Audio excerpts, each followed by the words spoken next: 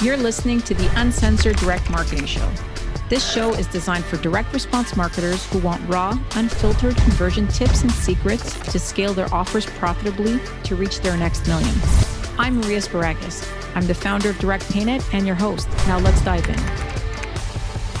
Has Stripe suspended or closed your account? I understand this must be a very frantic time, so I'm going to give you a couple of steps on what you can do to start accepting credit cards on your website once again and to get your business back up and running. My name is Maria Sparagus and I help thousands of merchants find alternative payment solutions to Stripe through my company, DirectPayNet. So if you need any help, check out the details down below. But I'm going to give you right now a few things that you could do to ensure that your business doesn't suffer from a Stripe closure or suspension. And obviously this applies to any processor, but we get a lot of questions at DirectPayNet from customers and merchants who are worried about their Stripe account being frozen or suspended and so forth. So that's why I'm focusing on this one today. So first things first, obviously this is a frantic time, but there is no need to panic right now. This is the time that you should be really honing in and making sure you create a plan so your business does not continue suffering or you don't suspend sales while you're waiting on Stripe's decision. So first things first, Stripe is in charge. It is very rare that Stripe reverses a decision. And if they do reverse a decision, it can take weeks. So the important thing is to find an alternative payment processing solution so your business doesn't lose sales. Now, this is a two-step process. Obviously, you need to start accepting payments right away to ensure that obviously any ads that you have or anything else that you have going on in bringing traffic to your site doesn't have to stop because you can't accept payments. So the first thing that you should do is find another third-party processor. For example, like Stripe, there's PayPal, there's Square, there's a couple of them out there, Braintree and so forth, that you can get a payment processing solution quickly. Now you can sign up to these and be processing within the hour. So this is why I'm suggesting that you do that.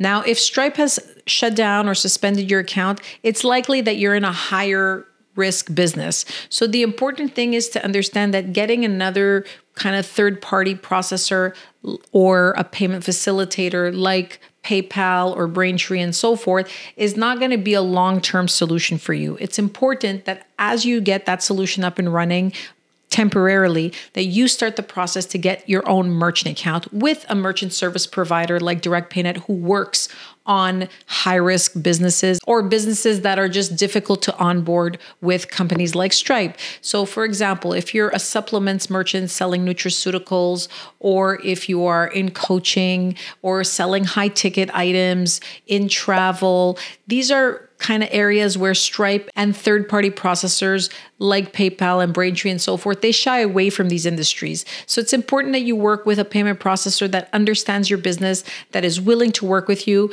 and that you present all this information before you're onboarded. So the important thing is to start both things at the same time. You want to start a merchant account application with a payment processor that is friendly to your business vertical, and you want to get yourself a second solution like a third party or payment facilitator, they're called and so forth, like, Stripe is one of them. So what the key difference is here, just to kind of explain, is a merchant account provider will actually review your account, review your processing statements, review your business, and take between 3 and 10 days to onboard you depending on the complexity of your business. A processor like Stripe or PayPal or Braintree will onboard you, let you start processing, and then when you start having high volume or a few disputes come in and so forth, then they do the review. And that's when they tell you, hey, by the way, we don't actually accept your type of business, so we're going to close your account. So that's why working with a merchant account provider, although the process is a little bit more involving, it actually is beneficial for most online businesses because there are no surprises at the end, right? Remember, anything that comes too quickly will always have consequences, which is, the application process with companies like Stripe and PayPal and so forth. Very easy, very fast, but the consequence of it is if you scale or too quickly, or you have high tickets, or you're in a niche that's a little bit more gray area, higher risk, that's when you're going to run into problems. And keep in mind, a lot of merchants don't even realize they're high risk until Stripe tells them. Stripe says, hey, you're a high risk merchant. So take a look at Stripe's restricted and prohibited list, and you will see that most online businesses fit in that restricted list. So even if you are working with Stripe actively right now and you're listening to this video, you should get yourself a backup so you don't find yourself in a bad situation in a few months. Now, second, one thing that you should do almost immediately as you're looking for your payment providers is create what we call an application package. This is going to save you so much time, and it's going to be so easy for you to apply and get documentation through various processors. Now, an application package, very, very simple. All we're looking for is really your processing history and some financials and banking statements. So what you want to do is you want to log into Stripe and you want to download your balance reports in PDF format. You should do this for every month that you've processed on Stripe so you can have a record of all of it. You're not going to be asked for all of it, but it's always good for you to have it in case Stripe, for example, disables your account and you're not able to log in anymore. So log in, download all your balance reports in PDF format, and make sure that you save them all month by month. Payment processors always look at data on a monthly basis. So don't download a 6-month file and just, save that. You really want to have every calendar month saved separately. You also want to have in your application package your last 3 months of business bank statements. You want to have your company documents, articles of association or incorporation documents, and you may want to have a year or two of financials. Again, this depends on how big your business is. If you have over $100,000 in sales per month, then financials might be a good idea to include in your application package. So once you have that package ready, you can go and apply to a lot of different payment processors, and they always ask for these same documents. So it'll just save you an enormous amount of time. If you already have them ready in a file, you can shoot them off to whoever you want to work with.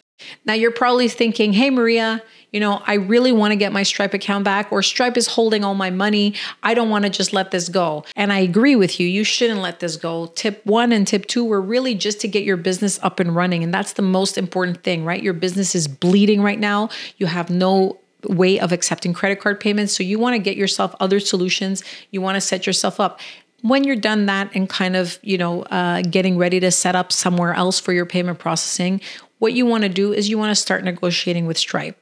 I'm not saying that, they will reopen the account. They may or they may not. Regardless of whether they do or not, you definitely don't want to send all your credit card transactions to them if they re-enable your account, because they can do it again. So if they re-enable your account, you should still look for a backup option, and you can, shift some volume at both solutions to make sure that you have an accurate backup. So every single business process that you have, likely your customer service, your servers, different softwares that you have, you always have backups. Credit card processing should be no exception, because that is literally the lifeblood of an online business. So as you're negotiating with Stripe, what you want to do is you want to try to get some of your money released. So it is important to know your numbers. So know what your dispute rate is. What is your refund rate? Stripe is not just going to say, hey, here's your money back. What Stripe's policy is that if they close your account, they will keep your money for 9 months. So if you're processing $50,000 and they shut down your account today, they will keep that $50,000 for 9 months as per their terms and conditions. So Stripe has very strict terms and conditions that allows them to keep your money for a really long time. I mean, obviously, if you're in a business where you're fulfilling products and so forth and you need the cash flow, this could be very problematic. So what you want to do is you want to write a letter to Stripe, send it by email, and also send it by snail mail. Now you can look up their address depending on what region you're in. If you're in the US, they have an address in California. If you're in Europe, then there's an Irish mailing address. You want to send them a letter explaining your situation and explain that you need access to the funds. Now, if you're able to cut it, try asking only for 50% of your funds right now, and then 30 days later, ask for the other 50%. So you have to keep in mind that they need some money in their float for refunds and disputes and any other account transaction fees. So they're not just going to give you all your money, because if they get, for example, 30 refunds or chargebacks in the next, 60 days, they need to ensure that they have money in your account to fund those. So take a look at what you're processing, what kind of return rates and so forth, and make a logical calculation. Like, for example, like I said, 50% right now, 50% in 30 days, or 50% now, 25% in 30 days, and then 25%, at the end, maybe a couple of months down the line.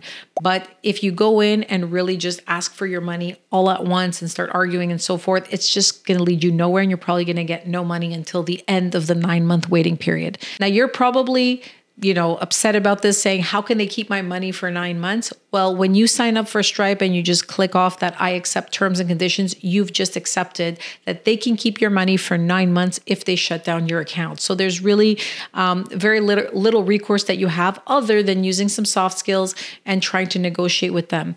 Now, most of the time, merchants that I guide through this are successful at least at getting half of their money back pretty quickly, and then obviously negotiating for the rest as your performance changes, right? If you're still getting 100 refunds after 30 days, then obviously they're not going to give you all your money back. But if the refunds really stop after 30, 40 days, they may start giving you money back at a higher frequency. As I said, this is a frantic time. It's important that you have kind of two things going on at the same time, which is finding alternative solutions like a merchant account or another payment facilitator or third-party processor like PayPal, Braintree, and so forth.